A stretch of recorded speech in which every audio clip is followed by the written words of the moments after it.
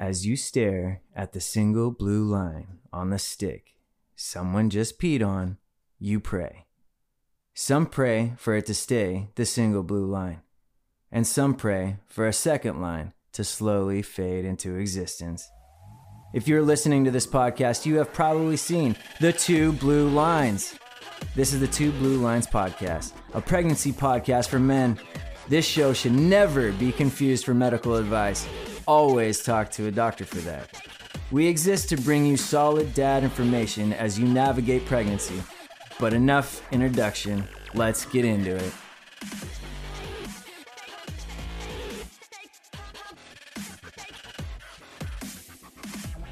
All right, dads, gear up. It's officially crunch time for this episode. At any time, the mother of your child might go into labor. That means even as you listen to this episode, you best be keeping your ear out for that womb balloon to pop. Actually, things aren't really that dire, even though it might start feeling that way. It is true that during this time period, the mark for your doctor allowing birth if it begins occurs. That is not usually what happens though. So, take a deep breath and focus on the slow and steady race towards the birthing finish line. As you keep your eyes and ears out for the beginning of labor, let's cover some important topics in this episode. We will cover weeks 31 to 35 of pregnancy for both mom and baby, as well as what it means to develop a birth plan. This is a super important episode, guys. We are going to be covering some important topics, so pay attention, pull out your notepad and your pen, and take some notes. Actually, you don't have to do that because we will have show notes with all of this stuff attached to this episode, wherever you got it. So first off, your baby. Your baby during this time is going to start slowing down and bulking up. They are going to be preparing their immune system to fight off the big bad COVID bugs on the outside, and they are going to finish growing all of their organs. Now that's got to be a milestone. If you were playing Xbox, you would get an achievement for finishing off all of your organs. That's pretty cool. Their movements on the inside will be larger, and there will be a good chance that they will end up head down in the womb by the end of week 35. However, if you leave a doctor's appointment and your baby is still heads up, that is not a reason for you to freak out. There is still time for baby to flip. Now, if baby tries to be born head up, that's called being born breech. That's not normally something that we want to see. We want to see baby head down. If you've never been through this before, that's a little piece of information that I didn't know the first time through. Now, mom, on the other hand, is going to be getting ready for birth as well. Her breast could start leaking what is called colostrum, which is like the super thick, healthy milk that mom produces for the baby's first few days. Her diet, exercise, and sleep are all going to be very, very important during this phase, but they could change as she continues through the pregnancy. The baby's foot kicking her stomach and bladder at the same time could be keeping her from eating large meals and from sleeping well because she has to, jump up and run to the bathroom every time baby takes her karate kick at her bladder. During this time, if they haven't started already, there's a pretty good chance that mom's going to start feeling practice contractions that are called Braxton Hicks. This is nothing to freak out about, but definitely call your doctor if these contractions are super intense, if they're within the guideline that your doctor gave for normal birthing contractions, or if they don't stop and they continue going on for a long while. The last thing I'm going to mention about mom for this episode is that you should both be on the lookout for swelling that seems excessive in her face, in her legs, in her feet. You should be on the lookout for vision going blurry or other abnormal things like not needing to pee or major headaches. In fact, call your doctor immediately if she has severe headaches, blurred vision, severe pain in her abdomen, or severe shortness of breath. These things could all be symptoms of what's called preeclampsia, which is a leading cause of moms dying in childbirth, even in today's age. We're not going to get into what preeclampsia is. That's easy enough to Google or ask your doctor about. But I actually just had a dad tell me a story about his son's birth. They had to rush into the doctor due to his wife's pain in her abdomen. It turned out to be preeclampsia, and the doctor told him that if he had been half an hour later, that they would be having a very different conversation about mom not living through childbirth. It can be super scary. Praise God, he was around to help her think through her symptoms and get her into the doctor when she needed to go. Me saying this is not intended to frighten you. It's something that you can help look out for with her. And remember, dad's job through pregnancy is to support, paint, and support. Hey there, sorry to interrupt your episode, but no one ever listens to the end of podcasts, and we just have to say a couple of programming things. We want to say a quick thank you to the U Medical and Fatherhood Academy team for making this podcast possible. We don't have any sponsors for this show. It is a U Medical and Fatherhood Academy production. Find both organizations on social media at U Medical and at Fatherhood Academy. If you need to find Brandon personally, just look him up on social media platforms at Seminary Dad. A special thank you to whattoexpect.com. They have been an awesome resource for this podcast and for parents everywhere. Lastly, thank you to bestsound.com for putting out royalty-free music for us to use on this podcast. You guys rock. With that, I will let you get back to the episode. All right, now that we're through baby and mom, we finally made it to the labor and delivery birth plan. There are many guys that I talk to who have not taken the time to think through what labor and delivery is going to look like for them. Especially, they haven't taken the time to have that conversation with mom. That's not saying anything bad about them, but it is an important thing for you and your partner to think through together. The reality is that there are many decisions to be made throughout the labor process, throughout the birth process. And when she is having mind-numbing contractions, it is probably not the best time to be having these conversations. Like, hey, honey, I know you're in the middle of a contraction right now, but what kind of music do you want? How do you want the lights over here? No, have the conversations beforehand. If you don't know, a birth plan is often a written or at least a spoken list of decisions that you make before labor begins. It's best to talk to your doctor about these things during one of her appointments so that they can help think through the details of what you both want. And that helps communicate to them what you are hoping for, or what she is hoping for, really. This plan can cover things as simple as wanting the lights to be dimmed to things as complex as who makes medical decisions if mom is unconscious. So with that in mind, here are some important things to talk through with your partner. So this first one can be a little bit contentious. Often there's some disagreement surrounding this. But the first thing to think through for your birth plan is who should be present in the delivery room. Obviously, doctors and nurses, or maybe midwife and doula. Depends on your setup. Do you want her mom in the room? Do you want your mom in the room? Are there going to be dads in the room? Are there going to be brothers and sisters? Are there going to be other dudes, friends, family? Are you going to have a photographer, a videographer taking photos and videos of the birth process? Do you want to be in the room? Or are you going to faint? Talking through this and having this on the list actually helps you and the hospital staff give a thumbs up or a thumbs down to pushy family members or friends who really, really, really want to be in there. But, maybe you guys need some space as she's laboring, going through the birth process. Talking to your hospital about their policy on this is very important as well. During recent COVID restrictions, many dads were unable to be in the room with mom and baby, even though they were on the birth plan. Hospitals might have a limit as to who can be in the room. They might have a limit on how many people can be in the room. There might be no limit at all, depending on which hospital, depending on the setting, all that kind of stuff. So make sure you're talking to the people that you need to talk to about this. Now, the second consideration is a big one.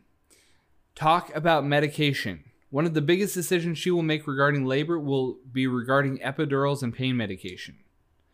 She has a choice to make. Does she want to have baby naturally, or does she want the aid of something to help her get through the pain? Many doctors will discourage having a natural birth due to the pain. But really, it is her choice. If you don't know what an epidural is, talk to her doctor for some official information. But in essence, it's a nerve block that's injected into her spine to help control the amount of pain that she feels. Many moms will be scared out of this procedure because of the stories that they hear and read about the complications related to it. My wife had my daughter naturally, and she had my son with an epidural. And she would encourage any mom to do their own research. This is not a plug for either way. Really, truly, it is up to her. There are pros and cons to both sides.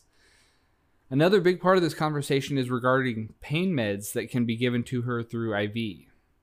Again, talk to her doctor about what this is and what the complications should be before administering this. The most important thing about this conversation is for you and mom to both be on the same page. If she wants to do it naturally and you have a nurse in the room pushing an epidural, part of your support will be to help communicate her wishes. That's an important support role.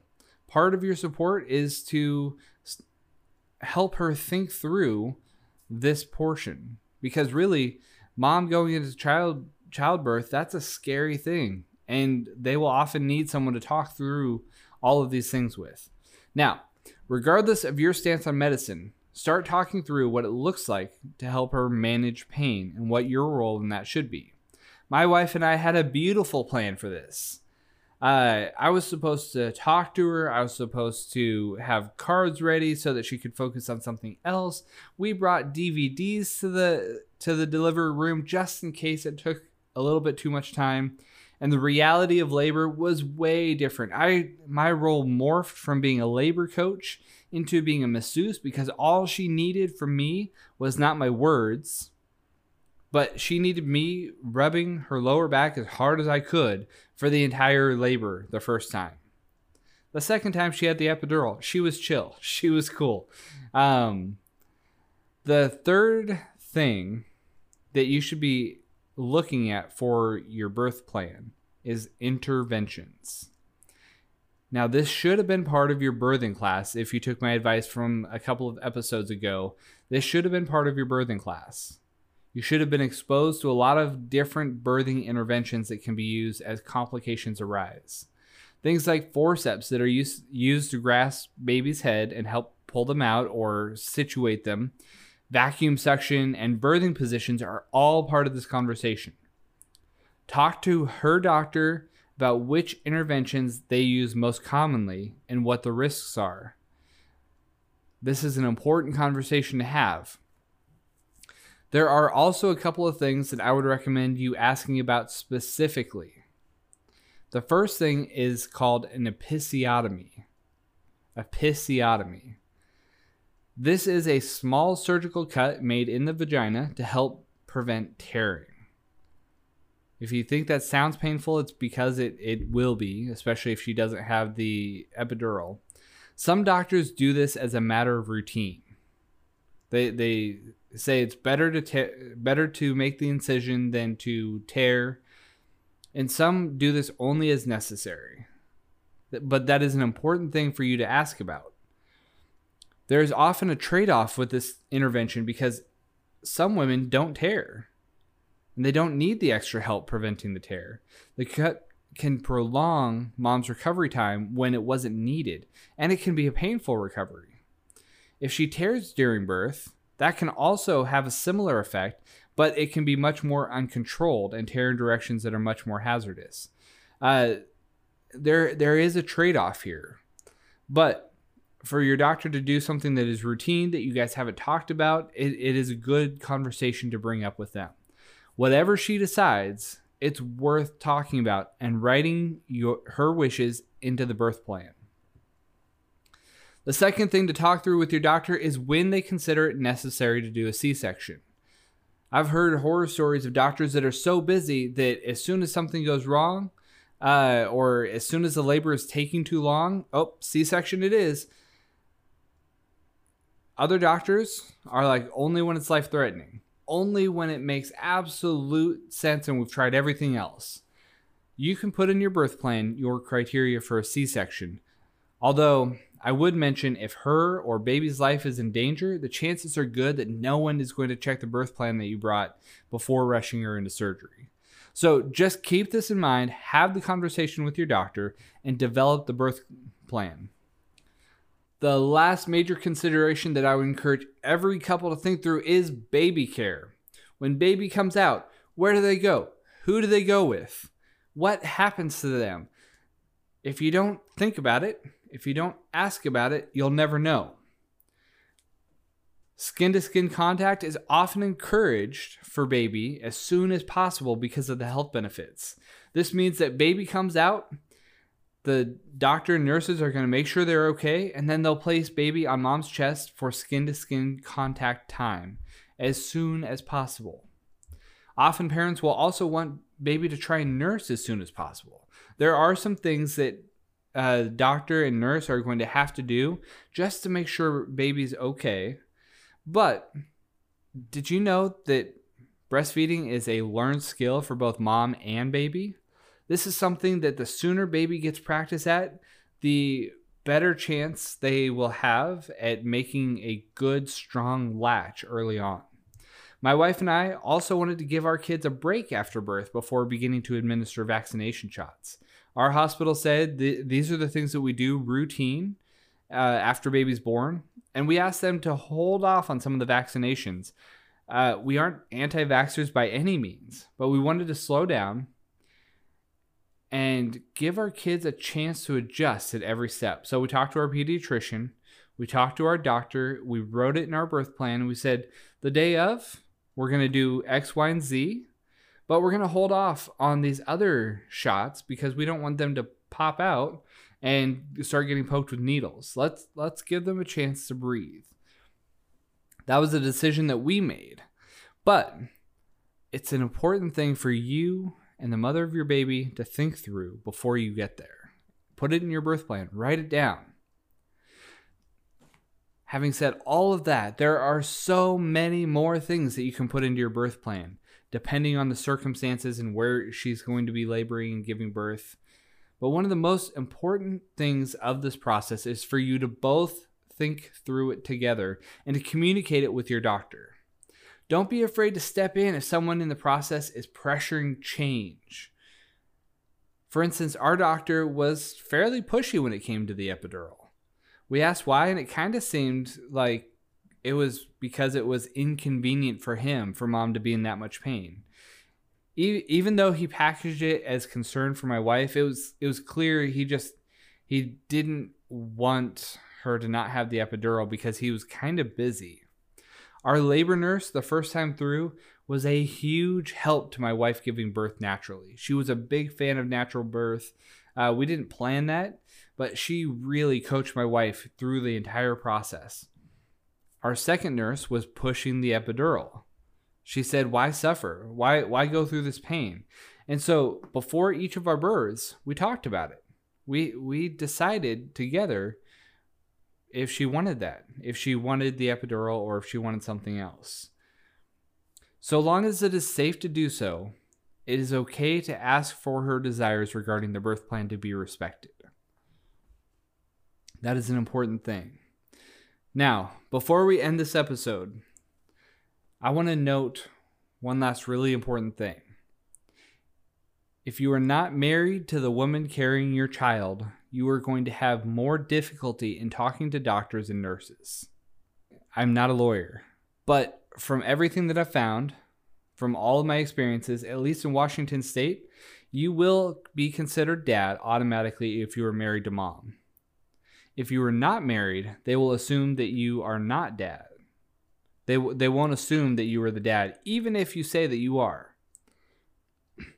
This means that giving consent to surgeries, Having a voice that is heard in conversations and making medical decisions will likely be given to the next of kin or solely to mom. She can write your name on the birth certificate to establish paternity, but even this has its limitations without a paternity test establishing your biological connection to your child. Now, that might seem stupid, that might seem silly, but I've heard story after story after story of dads being frustrated about not being able to make a decision for their kid. If you are able to, and she says yes, marry her before the birth of your child. This not only helps in the delivery room, but it also has a dramatic impact on the life of your relationship and the life of your child. It is an important thing to talk through and think through because marriage is not just a piece of paper. It affects things.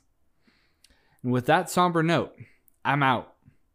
Next episode, we are talking about pregnancy weeks 36 through 40.